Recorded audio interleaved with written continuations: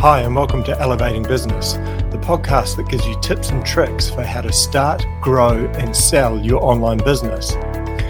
Also, take a look at our resource website, emilyandblair.com, for more info around how you can make your business better.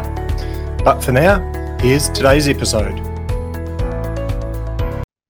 Hello, and welcome to episode 151, How to Pay for Your New Business Idea Without a Bank Loan. Okay, so today I wanted to go through some methods out there where you can get funds and money for your business. Now, whether it's a new business that you want to start up and based on an idea that you've got, or whether it's an existing business that you are interested in and you want to buy.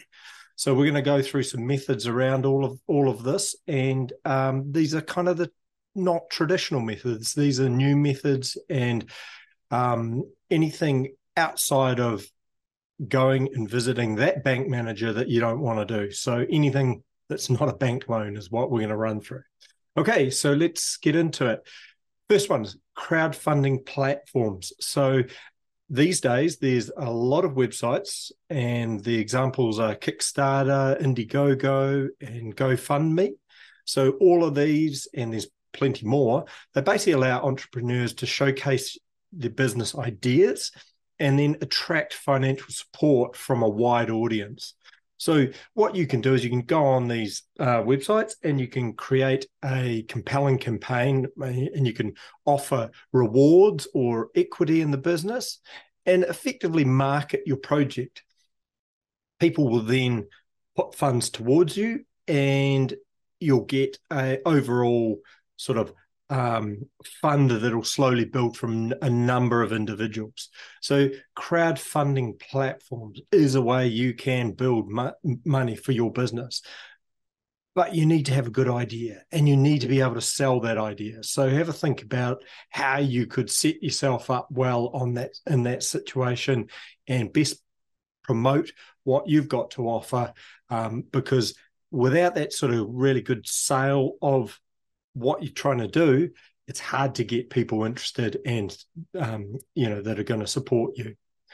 Okay, so number 2, peer-to-peer lending. So this is another one which has started to get some traction in the last 5 to 10 years. So basically what peer-to-peer lending platforms do is they connect borrowers directly with individual lenders. So these platforms enable you to access funds by presenting your business plan and credit worthiness to potential lenders. So rather than a bank, you're actually going out to the public, and because there's people there that have got money and they want to lend it, but they want to do it in a certain secure way, and these peer-to-peer lending platforms help achieve that. So basically, they cut out the traditional financial institutions like banks because they allow more flexible terms and potentially lower interest rates. So something to look for in these ones would be Lending Club or Prosper. Another one's Funding Circle. So all of these platforms connect the two people between borrowers and lenders, and it's well worth going and having a look at, because it might just be the opportunity you need to get your business started through peer-to-peer lending. Righto, so the third one, angel investors. So angel investors are high net worth individuals. So basically they invest their personal funds into promoting startup ventures. So it's a bit like the peer-to-peer lending that we just talked about, but a lot of the time with these angel investors, they don't only just bring financial support, but they bring their industry expertise or their connections and their mentorship. So angel investors is very similar to like the TV programs, Shark Tank and all the rest of it. So you've got basically in Shark Tank, you've got 4 or 5 or 6 angel investors there that have got a heap of money, and they have these people turn up and they, present their idea, and then the angel investor will choose whether to go with them or not.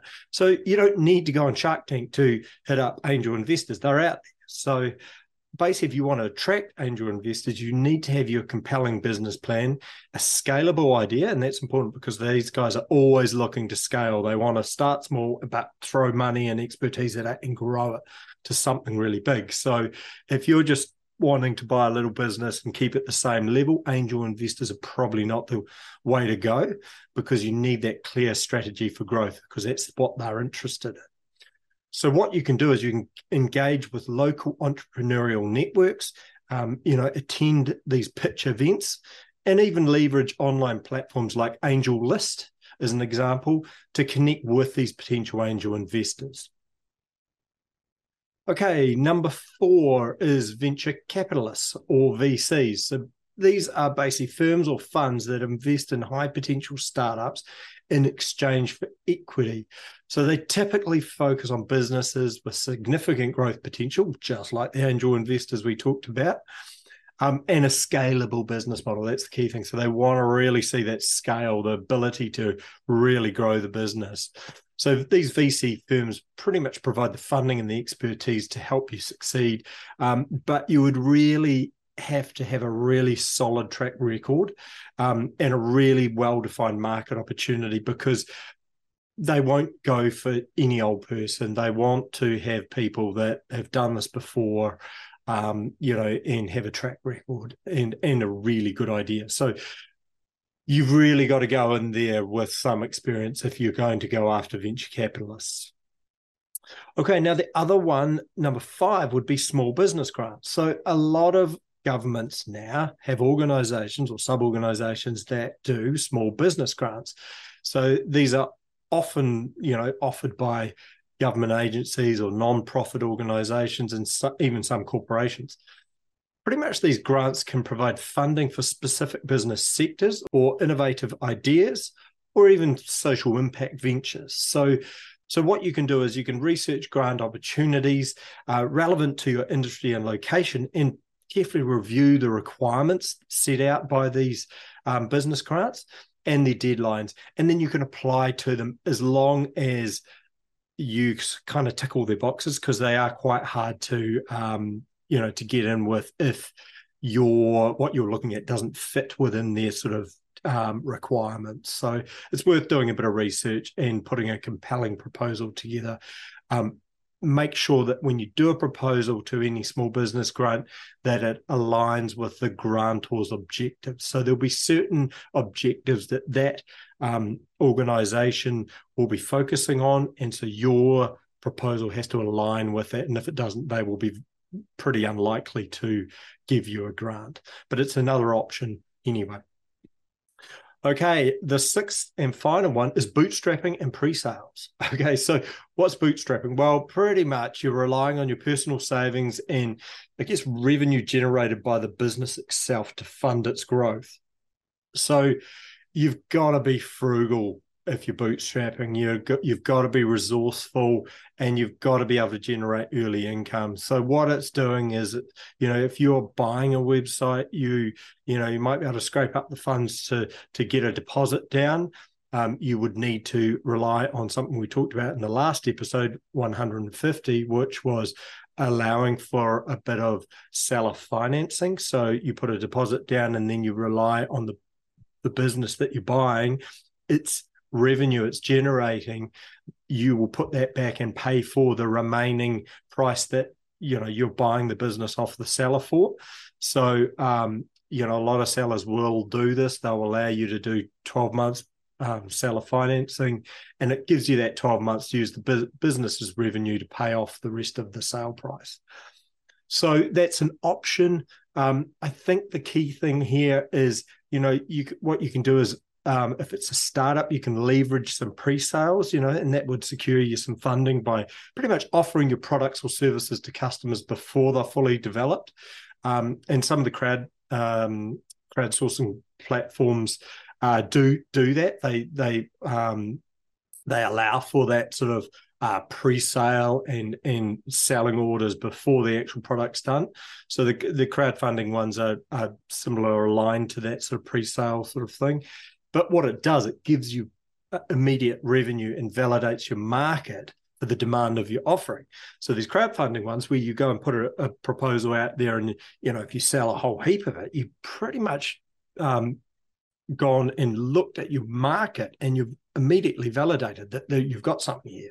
You've got something that's people want. So it gives you a considerable amount of confidence going forward with the product, because you've got all these pre-sales anyway. You've got the money from them to generate the production of the product, and then you've also got market demand because you've got the pre-sales. So you're pretty confident that the business will continue to go well after you've paid back and not paid back. You've provided the products that you've pre-sold. So that's another idea, that pre-sale idea. So I guess when we look at all of these ways that you can pay for your new business idea without a bank loan, it's important to note that all of them come with their advantages and disadvantages and considerations. You've got to look at what your specific business needs are and what your growth trajectory is and what your tolerance to risk is, and maybe work out which one of these that I've talked about today would suit you and where you're going, because obviously they don't all suit every situation.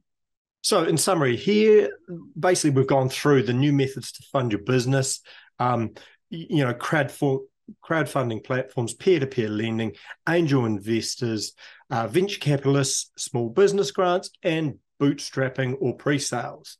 So have a look at these. If you're interested in any of the ones I've said today, do a bit of Google searching around, jump onto some of these ones that have platforms that support them. So the crowdfunding ones, they've got those platforms there. Go and have a look, see what offers are out there, see how people have set them up.